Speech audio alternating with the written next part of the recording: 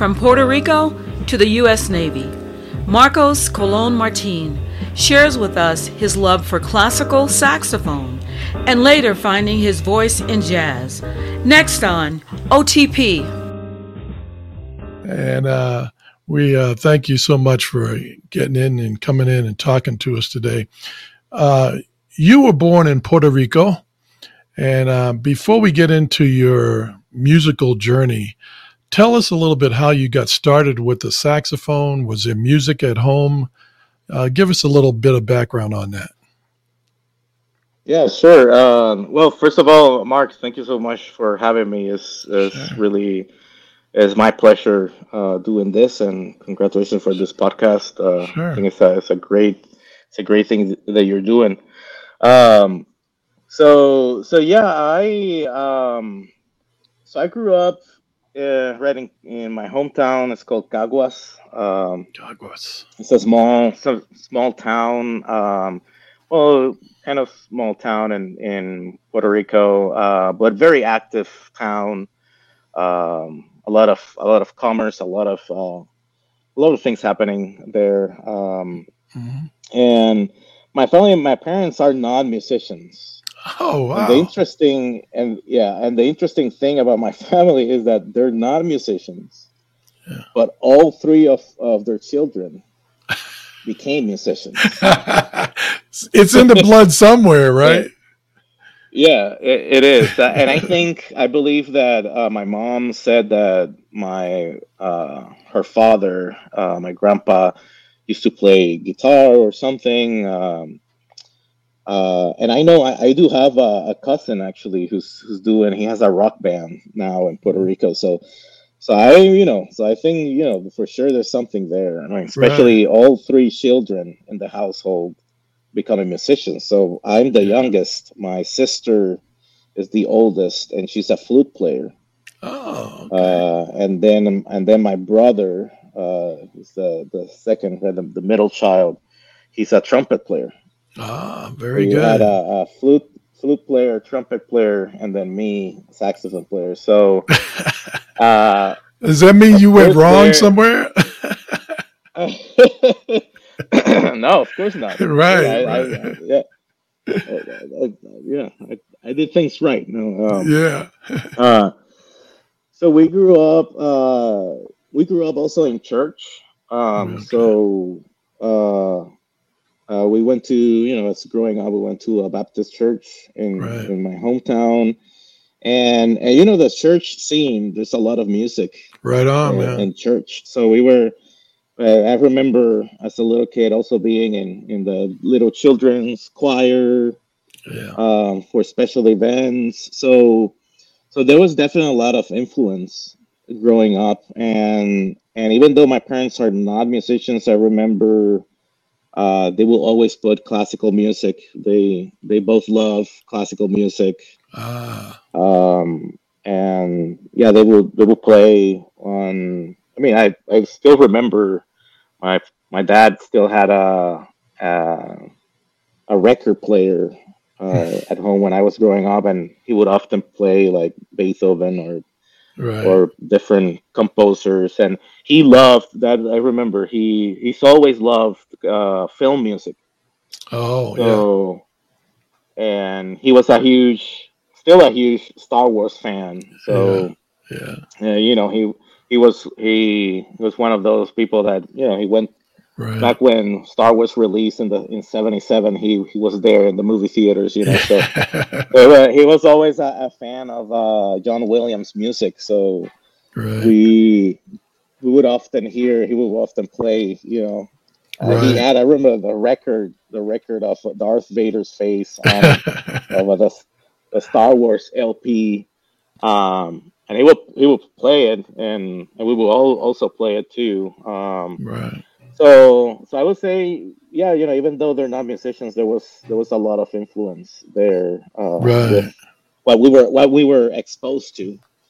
And then it all started with my sister. I can't really remember how she got started, but I remember when she started practicing flute at home. Okay. and I think it went from there. That she started it, so then we got interested in doing it. My brother then Right. uh, got interested in playing trumpet, and then when I was 11 years old, that's when I got interested in playing saxophone. I see. Yeah, so we all went to this in Puerto Rico. The music education scene in Puerto Rico is very interesting. Um, which is that in regular public schools or even private schools, there are not many schools that have a band program or Oh, an orchestra program or okay. a regular music program that you see in the States. It's the what they have in Puerto Rico is mostly it's like mini conservatories that Oh, work like a after school program.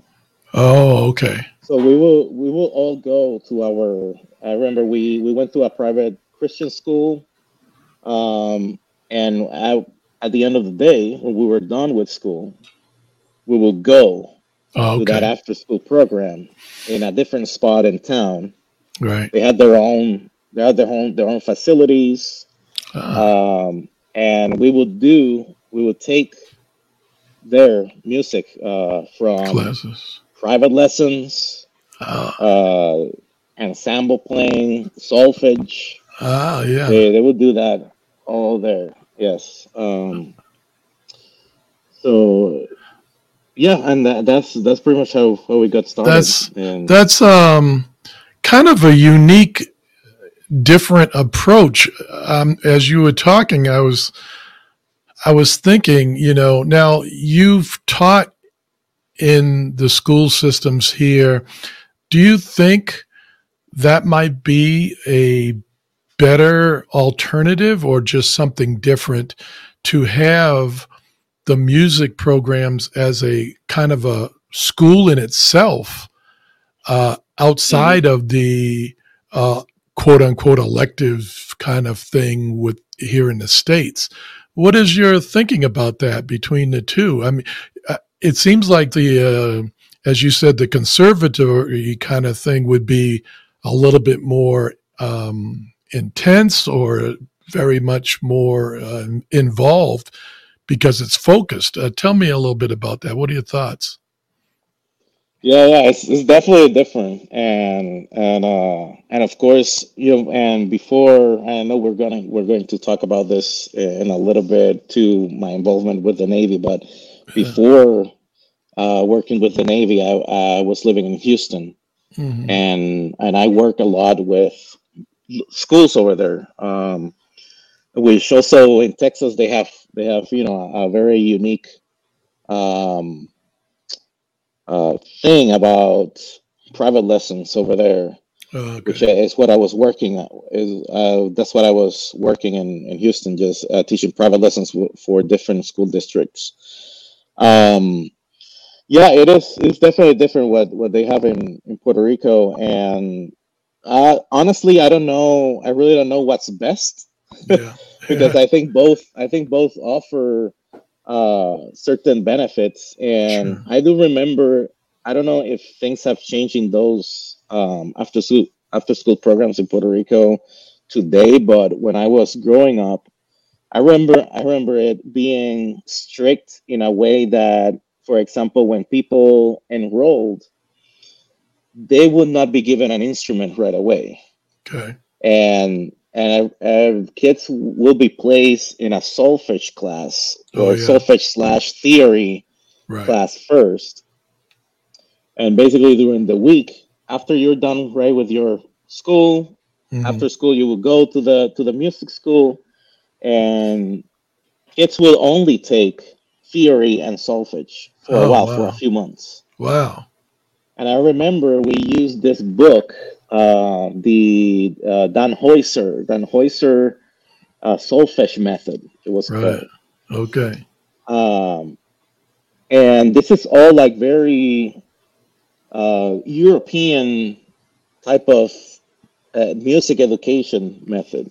Right. Um, I think that's the influence that Puerto Rico got there, maybe from uh, from years ago, from when Yeah. even maybe when music education was starting, they had influence from European, being, Puerto Rico first being part of Spain before Right. Right. uh, before it became a U.S. colony, years ago.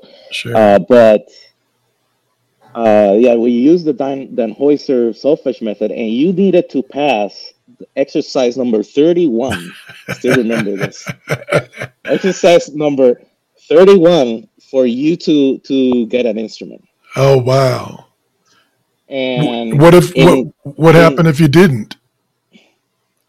uh I, I don't That's know. not old. Yeah, I don't know if you like were pushed back, or Right. for Right. sure it wasn't that, because it was also, that's the thing, that the music school, the music program, a detail that I left out was, it's free of charge. Wow. Crazy. It's funded by the government. And I remember my parents would give them, they would ask for donations too, right? Sure. Donations, as I think that the school also worked in a type of way like a nonprofit organization. Right. Right. So they would get donations from people if people wanted to donate money. So I remember my parents will give a donation every year. Uh, Um, so I think being free of charge and everything. If you didn't pass number 31, then I guess you were pushed back, or given more yeah. classes Right. to get better. And but yeah, you were not given an instrument until you passed Wow. solfege exercise number 31 of the book. And in terms of choosing an instrument, I really can't remember how they would choose the Right. instrument for the kids. I remember me when I chose saxophone, and I was at home, and I Uh, remember this vividly. I was at home. The radio was on, uh, and suddenly the main theme for the Pink Panther, uh, comes that out. got you. That got you. That got me. That sound of that tenor Yeah. saxophone, Right. Yeah. and I didn't know it was a tenor sax. I didn't know it was an alto. I don't. I remember listening to that, and I was like amazed by that, and and having that influence of already my sister and my brother were already in Right. the school and already practicing at home. Right. And I remember going to my mom, and I was like, "Mom, I want to play that instrument." Yeah. Yeah. And yeah, and a few days later, she took me to the school and signed me up. And I remember they just told them, she said, the instrument I was already interested in. Right. And when I passed that solfege exercise, they took me to one of their saxophone teachers. Right. Uh, and that's how I got Yeah. started. Uh, That's really amazing because I even talked about this when I was teaching how our individuality, we geared or go or gravitate toward a certain sound. Your sister maybe mhm, went to that flute, your brother the trumpet, and so forth. And yeah. I like to tap into what happens in the brain to really go toward that area. But what I want to ask you next is, you talked about your influence with your dad and the classical music there, and you have an extensive background in that style and many different other styles. But your thing is the classical saxophone. Talk a lot about that and how you got into that. Yeah, sure. So right, at 11 years old, I started in the School of Music there in my hometown. I Mhm. took lessons and all that, and all the way through high school, I was placed in different ensembles, from concert band to, I remember being in a saxophone ensemble, which Mhm. we played, mostly of what we played was Latin music, Right. and jazz too. I remember. Yeah. So in high school, I was exposed in jazz, and I remember my saxophone teacher. His name is Nelson Vega. Mhm. I don't know if he's retired now, but I know he's still very active in Right. in Puerto Rico. Um, and he started teaching me how to improvise when I was in ninth grade. Okay. Um, so I got, in high school especially, I was mostly playing like commercial styles of music and Latin music and that sort of things. And sure, I will be playing classical, but it was mostly in the concert band setting. Right. And I remember that my concept of the saxophone as a classical instrument uh, back then was only within concert band, Uh, which which we will be playing like usually right in a concert band. You're usually doubling the French horns right. and things like that. So that was my concept of classical saxophone. Now, as I was a senior in high school, I was interested in writing already. Then I was already decided. Yeah, I want to follow the path of a musical career. Right. And my teacher, again, my saxophone teacher, he was great. I was very blessed to have him as my first saxophone teacher. He said, "Okay, so you want to go to the Puerto Rico Conservatory? Then you gotta listen. He told me, you gotta listen to classical saxophone. Right. You gotta listen to this." So he guided me to. So he simply told me, "Hey, just look for a classical saxophone CD online."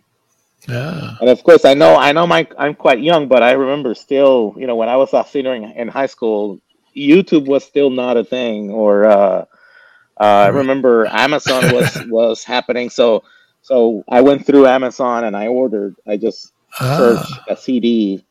Uh, Right. so so yeah, I still didn't have the benefit of like streaming services or like Right. Right. Spotify or anything that didn't exist in the in 2000 or 2001, which I was in high school then.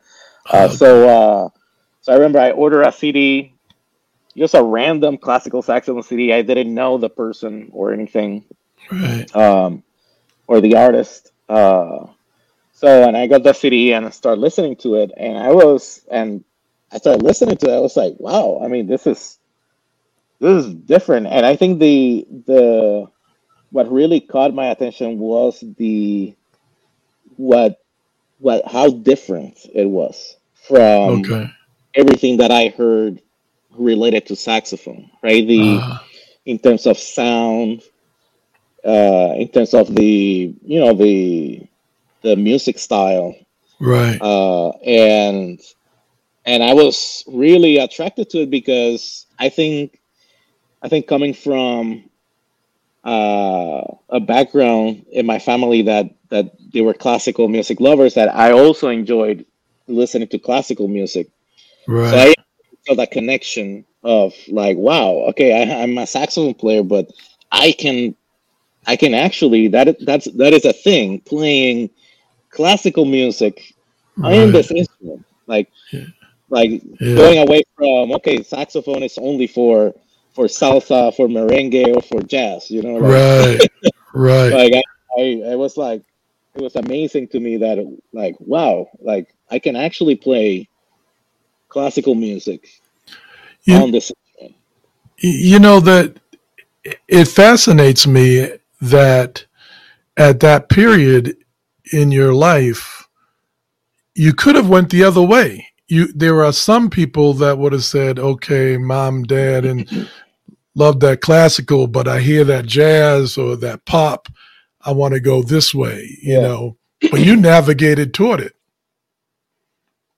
yeah, yeah. I did, and I also think that part of it was that at some point when I was in middle school and high school, I enjoyed also listening to a lot of film music, also Yes. especially John Williams music. And then back in '98, I remember I bought the soundtrack for the Gladiator movie Oh yeah. by Hans Zimmer.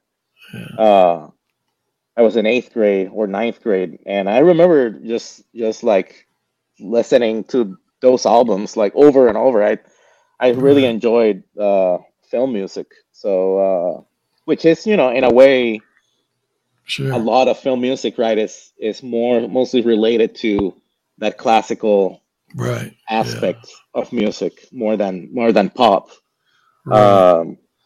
So that didn't take my. I always loved pop music too and jazz.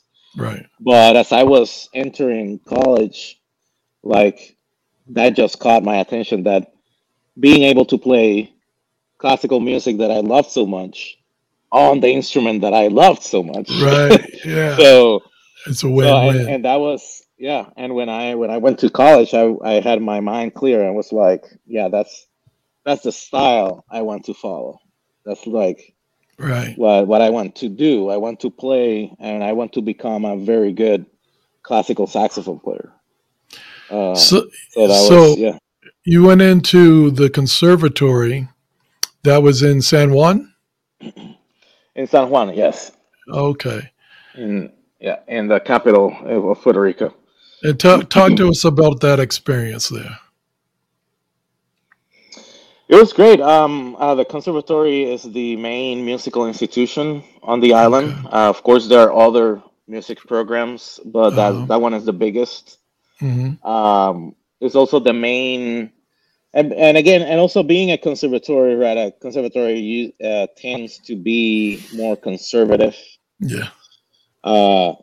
So it was. I have to say, there was a little bit of struggle too in terms of with colleagues and all that, because being a more conservative place, this idea of the saxophone being a classical instrument, it's like it was sort of like what is that? What is that? It's like no, that shouldn't be a thing. That instrument should be for like jazz or for other It doesn't get quite the respect. Yeah, so in a way, my experience and the experience with the whole saxophone studio and my teacher at the conservatory, his name is Wilfredo Cor. He was the classical saxophone teacher and the first classical saxophone teacher at the conservatory, and that was a struggle for him all the time, that trying to bring awareness of the instrument and acceptance for the instrument in the institution and to other people, so it was always like the main focus was like showing people that the instrument was capable of being used in the classical in the classical style, Right. So yeah, but my experience overall at the school was great. I mean, I like every other music program. I took theory classes. I was in many ensembles, concert band, and our concert band went to Carnegie Hall for 1 year. Yeah. I was able to experience that and play at that hall. It was just incredible. But one thing is that I do regret is, as years go by, is that my focus was so intense into being a classical saxophone player that I did not get to experience at the conservatory their jazz program. Right. And Latin music program, which is really incredible, by the way. And I remember while I was there, they would invite many guest artists from different places in the U.S. and internationally to do master classes. And I remember I was so focused in the classical style that I didn't get to experience that other parts of the conservatory. Right. So now you're out of the. I want to go back to that feeling you talked about playing and at Carnegie Hall. What is it about that music? Talking to our listeners that may have strayed away from playing are not music educators, are not musicians, but they played in high school, and they know they have a love for playing music. What is it that you feel when you're not only, playing your sax, but the music when you're in front of the audience and connecting with the audience? Talk about that experience. Yeah, it is. It is interesting, right? Because I think the the experience of playing in front of people to me has changed over time. Oh, okay. Of course, when you are younger and when you're getting started, playing in front of people is just like a nerve wracking mess. It's just like you're terrified. You're terrified all the time of playing in front of people. But over time, I'm not sure how it started shifting for me. Mhm. But my approach is to try at first to really think about how the music itself makes me feel. Okay. So how when I listen to that music or when I'm preparing a certain piece or pop tune or whatever, it's like Yeah. um, how does it make me feel? So a lot of listening goes into the process of preparing. Sure. So and then those feelings, those emotions that I get while listening, I Mm. try to focus them when I play. Yeah. So and my goal is to try to make the audience feel Right. those emotions, Right. the Right. same thing I'm getting, projecting it. Right. Um, Right. so I think, and I think it's a cool way of aiming, of like finding that musical experience. What can you get from that music and how can you can project it? Yeah. And I think Yeah. that's the connection. Uh, that's what I aim for. Right. If I'm successful, I'm not sure if I'm successful all the time, but But it's that's the it's almost like a minor miracle that we, as humans, we have this inanimate object called an instrument, whether it be vocal or your flute or the sax or what have you, and you're trying to convey that emotional feeling that we have as humans from one person to another. And we, as instrumentalists, we don't have the luxury of lyrics.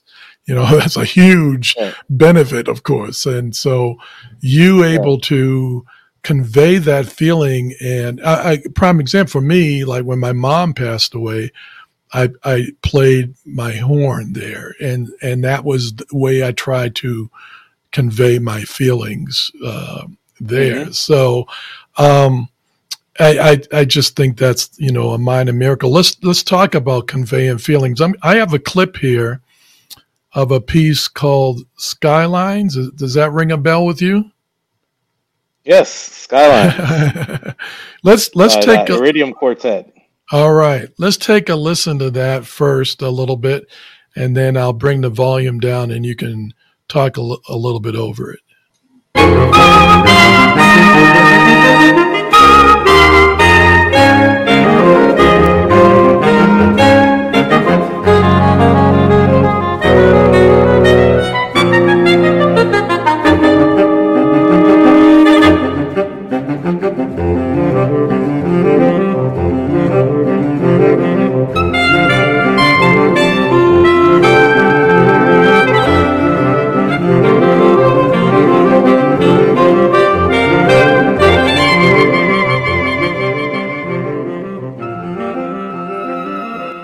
Tell us a little bit about what's going on there and how you came to that. Yeah, so first of all, this is by Iridium Quartet. It's my saxophone quartet that we formed it. I formed it with my former teacher from the University of New Mexico. Eric Lau. Right. So first of all, the group got formed in 2010 actually. As um, I was graduating from UNM with my master's degree, and I was getting started with my doctoral degree at Louisiana State University. And Okay. and Eric Lau approached me before I left New Mexico, and he's like, "Hey, I'm planning on forming a saxophone quartet with two of my friends, and we would love for you to be the fourth member." Wow. And it's like, "Are you interested?" And I was like, "Hell yeah, I'm interested." No brainer. uh, yeah. So and honestly, this for me, my experience, this group, of four saxophones. Uh, it's basically the best ensemble I've performed with, Yeah. and right now our last concert was February of 2019. Oh So it's wow. been a while since we've played together, right? Because Yeah. then a month after that performance, that was when I went to boot camp in the Okay. Navy to join the Navy fleet bands. And ever since then, and then of course 2020, we know 2020 Yeah. will be marked forever in history. Right. So everything, it's been difficult. So it's been a challenge to try to get the group back together to do more things. But ever since 2010, we travel a lot. We even went to Scotland in Right. 2012 to play at the World Saxophone Congress. Wow. And so we've recorded two albums. This one, which you played, which Skylands is on, that's our second album. Uh, Uh, and we've had other recording projects with different composers, and one of them especially was with a very special project that I will always remember was with David Maslanka, which okay. he wrote a piece for. It was a concerto for saxophone quartet and concert band. Wow. Okay. And we premiered that and recorded it. This was also 2012, 2013. But the album where that piece is on didn't was not released until I think 2018 was Okay. when that album was finally released. Uh, and yeah, it's been great. It's been an incredible experience playing with Iridium Quartet. Mhm. So talking about this piece because you asked me about the piece. Right. Yeah. Yeah, Skylines, right? So Skylines is by the composer's name is Peter Lewin, Okay. and he's actually based in College Station, Texas. Uh, Um, he's a professor there at Texas. I think is it Texas A&M? I think yeah, okay. Texas A&M in College Station. And he knew two of the members of our quartet, our soprano player and tenor player. He knew them, and they sort of talked him into writing a piece for us, and he Okay. he did. So that was his piece, Skylines.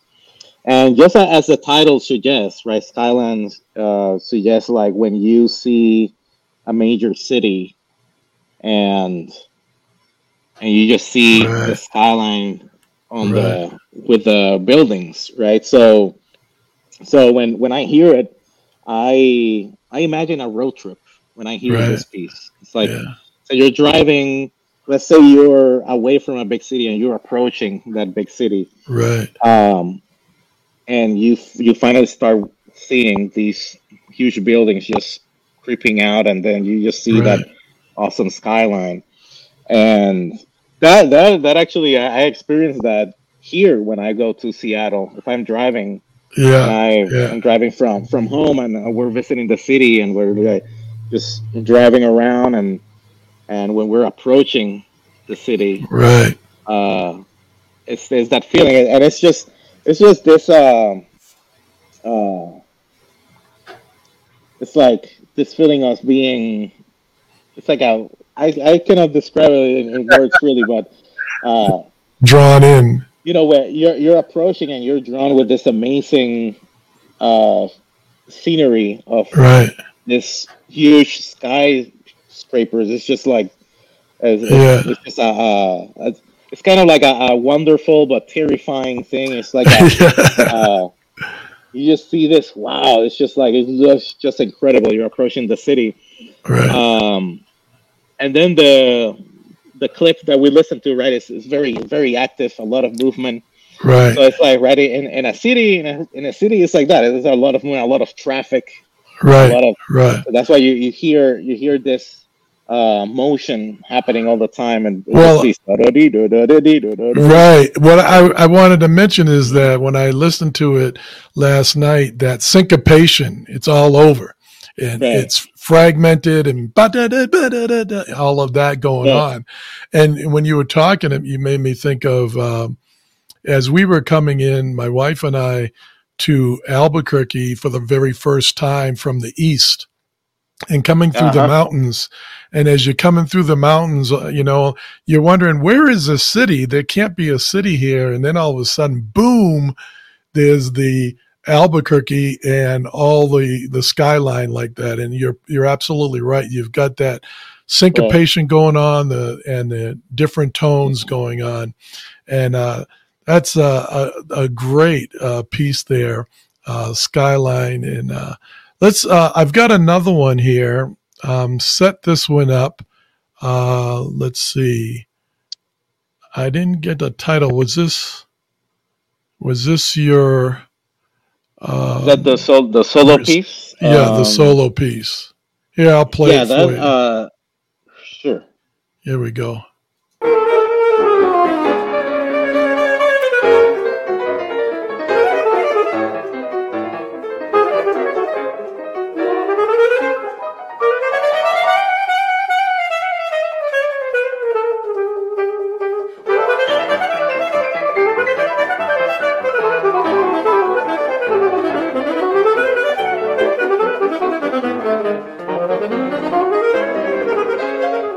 Oh man, that's it. I puts a smile on my face. That's some. Yeah. I don't want to cuss on this podcast, but that's some playing.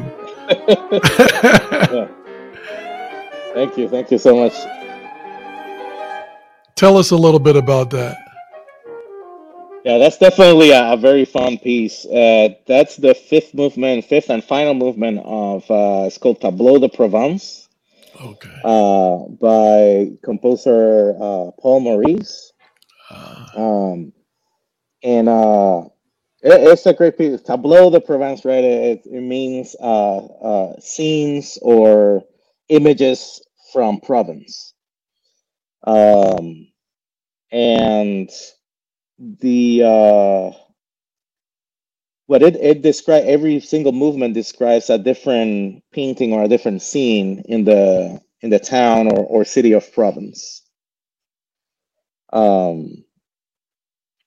this particular movement is called I can't remember the exact name in French, but it does mean like the bumblebee or the bee.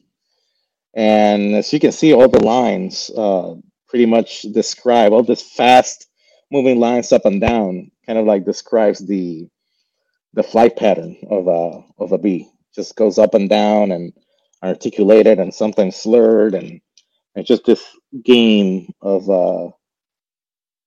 how the bee is flying around.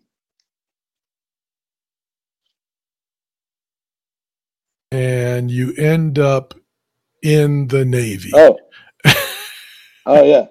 Hey, I think Mark, I think I lost you for a little bit there. Oh, that's okay. The screen changed. Yes. So were you listening to me? Yep, we got a copy. Time? Oh, yep. Okay. Yep, we got all of that. Yep. Yeah, I didn't know if we lost the feed. Yeah, we got you still. So you after all that. Now I just met you this past summer. Great experience. Yes.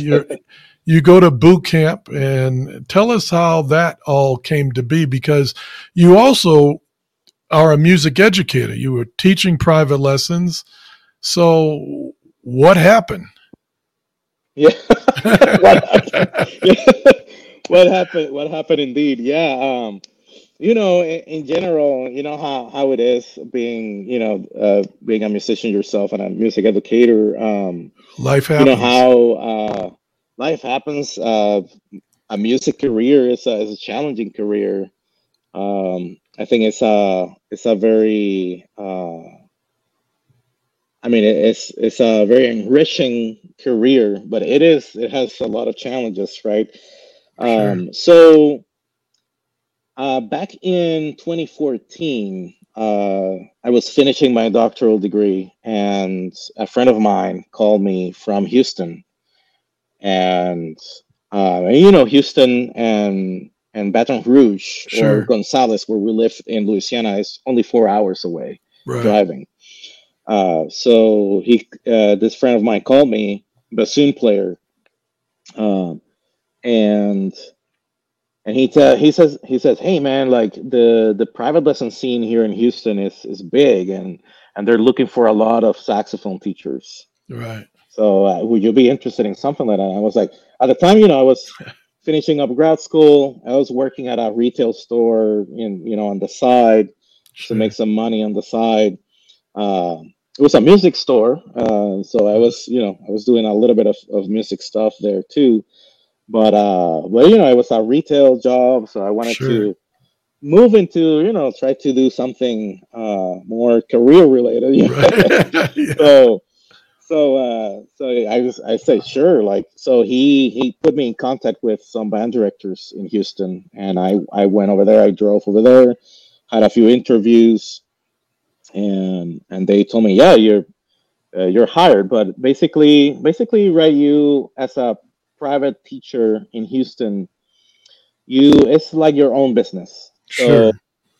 so technically, I was freelancing the whole time. So I did learn a lot about bookkeeping, like just like Paying your uh, taxes. yeah, yeah, because right, all the I basically the way it worked, band directors put me in contact with parents Sure. and their students, and I would contact them, and then that's how we would set up private lessons. Right. The benefit of it was that I was able to teach private lessons at the schools, so Right. there was always facilities available, so that made it easy for scheduling. Right. So I would show up at school, sometimes even during the day, during their band class. Wow, that's great. Like they'll be having their band class. I would show up, and then that during that class period, I had maybe two students. Right. So and then I would see each, 30-minute each if it was a 1 hour class. Right. So Right. and just like that, and one year, I think it was 2016. Yeah, 2016. That year, I had 82 students. Oh man, good studio. Yeah, I Yeah. had a full week of work, basically, because it was half-hour lessons. Right. So technically, I have just over 40 hours Wow. of teaching privately. Right. And then while in Houston, I knew a few people who live in Houston, musicians, and they were very involved in the salsa scene. Okay. So Okay. that made me. So when I moved to Houston, that also, right. I spent all this years from 2003 to maybe 2014 playing, focusing on playing classical music and classical saxophone. Right. And when I moved to Houston, I started getting in touch again with my commercial side of performance. Right. Uh, and I was very rusty, very, very rusty. And but I started getting the hang of it again, and basically when I was in Houston, I was teaching the full week, and then during the weekends, Friday and Saturday, I was Okay. playing salsa gigs in town. Oh, yeah. Uh, so that's what I was doing. That's what I did for like 4 or 5 years in Right. Houston. Okay. Then what happened? Going back there to what happened was that there was one summer that was summer of 2017, because Okay. 2017 was a huge, huge year for me too. Which what happened was that my former teacher from the conservatory in Puerto Rico, he was retiring. Okay. So, and the position to teach at the conservatory opened up, and they were looking for a classical saxophone teacher. There you go. So I was like, that's my alma mater. Yeah. It's back in Puerto Rico. At the time, my wife was already teaching as a general music teacher for elementary school in Houston. Yeah. So I applied for the job. I got it, and basically our plan was I was going to move to Puerto Rico first, see how things worked out, because the Puerto Rico gig teaching at the conservatory was not a full-time job. It was a part-time adjunct position. Oh, okay. Which you get paid by the hour, and it was not a tenure track position. Oh. So I was like, it will be good. It will be great for my resume. So what if let's see how it works. I'm gonna go to Puerto Rico, and she decided to stay in Houston, so we were gonna check how things work. And if things evolve greatly in Puerto Rico, then our plan was then maybe we'll move back to Puerto Rico, and sure.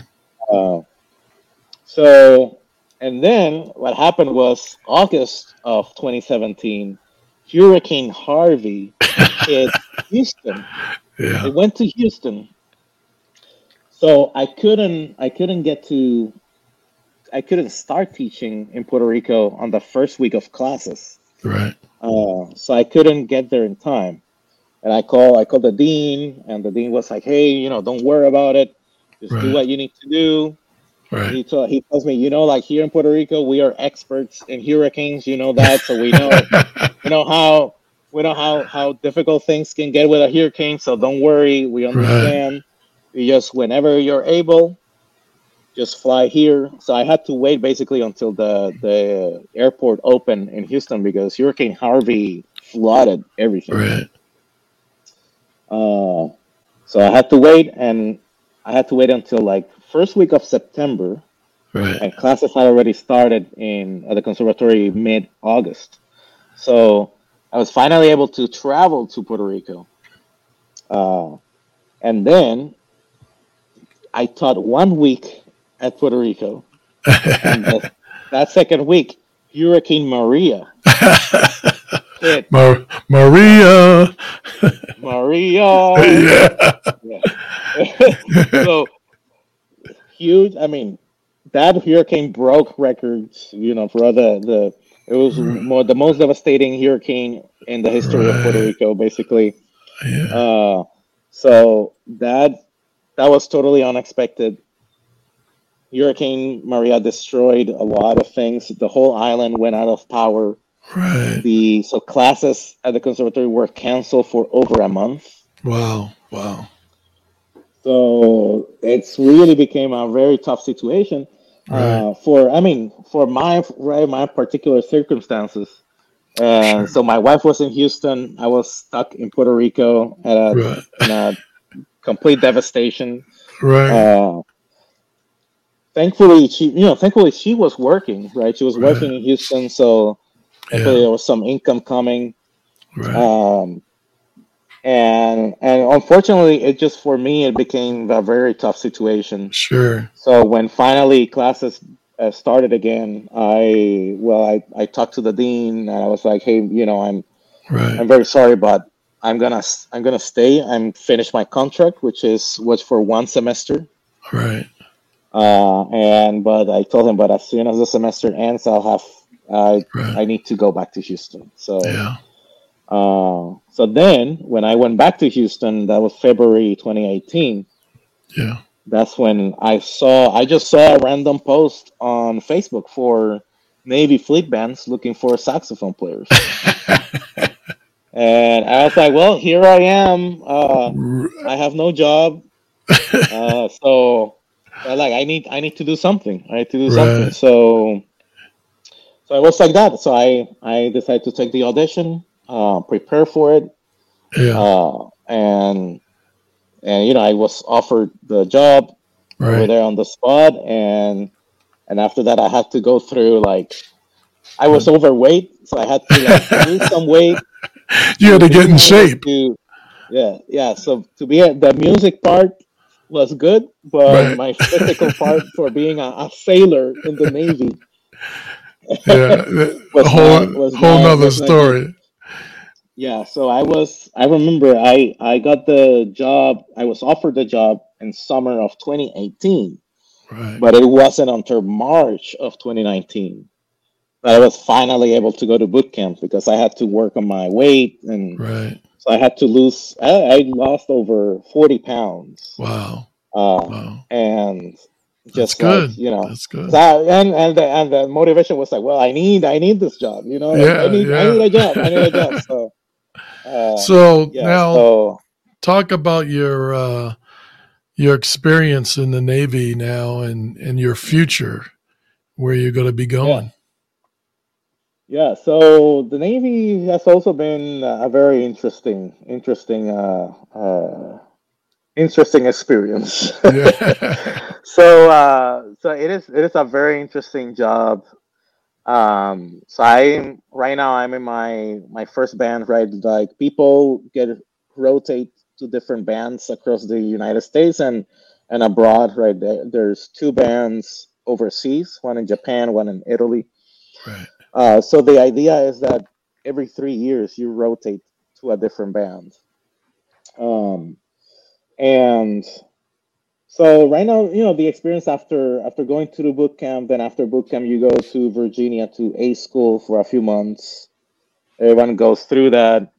And honestly, my experience there, for me, it was like, well, I already have a doctorate degree, and it's Right. like, and then I like, they get, you start getting, like, theory classes again, which were very Yeah. easy, because it's like, Yeah. well, I know this stuff already, Right. Yeah. so but that's simply part of the process, Right. and I just had to wait like 4 months in order to, then they gave me orders here uh, to Silverdale, Washington, for Navy Band Northwest, um, and the I think, really, for me, the most benefit I've gotten as a musician from this job is that I've been able to get in touch again with my commercial side of playing, Sure. which is really what I wanted. When I decided to, hey, I'm gonna take this audition.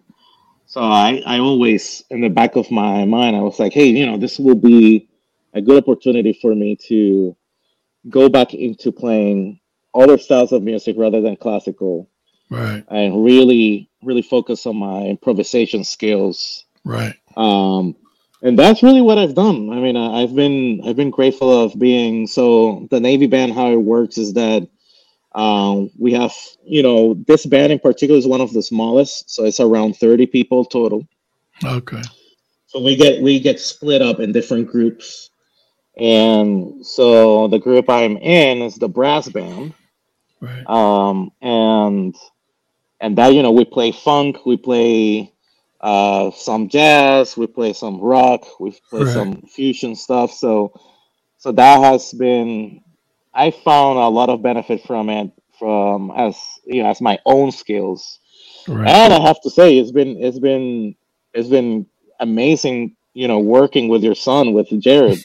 Yeah. Yeah. And I've learned a lot from him, and I'm grateful to have the experience of playing next to him, because I've learned a lot about, improvising, and just Yeah. just by listening to him play, and I think that, for me, has been the greatest benefit. Of course, this job in particular is not like you think, okay, Navy band, you'll be playing music all the time. Right. And so unfortunately, it's like, it's not, this job, you're not playing the whole time. There's Sure. other stuff that you have to do. There's a lot of office work that is not the most fun at Right. times. Yeah. Yeah. Yeah. uh but I think at this moment, first of all, I'm grateful of having a steady income, Right. and having some benefits that the Right. military offers you. Right. And right now, here where we are, my wife was very fortunate to get a very good job at a school here, Yeah. and she's very happy too. So right now at this moment, we're very happy where we are, Right. and what the future looks for me is like there's a lot of thinking going on, because just so you know, a position open for the premier band in Washington D.C. I heard about that. So just for yeah, so just for the listeners, right, of the podcast, so the Navy um, has many different bands, but they're categorized in different positions, right? You have the fleet bands, Right. which is their standard bands, and there are nine of them. If I'm not right, if I'm correct, there's about nine of them. Uh, And then there's two bands. There are two bands that are considered the premier bands. right. And the one is the Navy band in DC, and the other one is the Naval Academy band. Right. The difference is basically the difference is how you get started with pay. So of course you get paid more money being in the premier bands, and also getting into those bands, the auditions are way harder. Right. Um, so definitely the level of musicianship is way higher Right. uh, for those bands. So a position open in the Navy Band DC, and taking the audition in February. Good luck. Let's see, Yeah. yeah, let's see how that goes. Other than that, then I've been thinking different things, either going into the next band. If I stay in the fleet bands, going into one more band, Right. doing one more tour, Uh huh. or just simply separating when I'm done with this band, simply because of how my life situation is at the moment. Again, as I mentioned, my wife got a great job, and that's something Sure. that I also, as a husband, need to think about. Sure. Um, Sure. Yep. so, Happy wife. so Happy life. yeah, yeah, and then I've been thinking other stuff. I've also considered going into education myself. Maybe teaching middle school band. Um, Right. so that's one thing I'm looking into. So there's still a Okay. lot of, yeah. I think it's I don't know. I find myself that my career has gone into this path of like doing many things at some Right. point in my life. So Well, it's yeah, it yeah. it does that, and music is the common thread, and one of the things we talk about on this podcast is that, all your life you can stay in music, teaching it, playing it, and that's the other gift besides just listening to it. So, hey, man, I want to thank you so much, Marcos, for taking the time. It's been a blast listening to your journey, and what a journey! It's not over yet. No, it's it's not just over. it's Far from just over. beginning. Yeah, it's just beginning, man. And we thank you so much for your service and bringing your talents to the Navy and sharing that with the country and the world. So we do appreciate it. Anything else you want to leave our listeners with before we sign off here? Sure. I mean, first of all, thank you for having me again. Sure. It's been awesome having this time to talk. Yeah. To talk about one of my favorite topics, which is music, of course. Yeah. Um, so I've if I can say something about, I think you mentioned just like people who have maybe left music, Right. um, or were never able to really get involved in music. Um, I think having, if you're interested, uh, try to find time. I don't think music is only for young people, or like, Right. or you should get started in music when you're only young. You can get started anytime, Sure. and of course the most difficult thing is finding the time for it. Right. But if you can find the time, listening to music, getting an instrument that you're interested in, uh, there's no roadblocks really. You can get Right. started on any instrument at any point in your life. Right. That being said, I do remember I had a student back in Louisiana. He was around 55, late 50s, Hmm. and he was just getting started. He was like, Yeah. he suddenly approached me and was like, "Hey, I've never studied music, and I'm just, Right. I'm like 55 years old. I just want to learn saxophone." I was like, "Sure, Sure. Yeah. So it's just like that. I don't think Right. music is forever, really. Yep. Anyone can get started on it. That's right. So, Forever. Hey, so yeah. thank you so much. And until next time, we'll put an ear on your music and keep playing. And we want to thank also the listeners for listening to the podcast, supporting the podcast. Again, you can find the podcast, the Podium podcast, on Spotify or on your favorite podcast platform. Again, Marcos, thank you so much for coming by. We do appreciate it. And until next time, let's try to play all the right notes. And listening to the Podium. If you would like to be a guest on the Podium, email the show at onthe-podium2@gmail.com. That's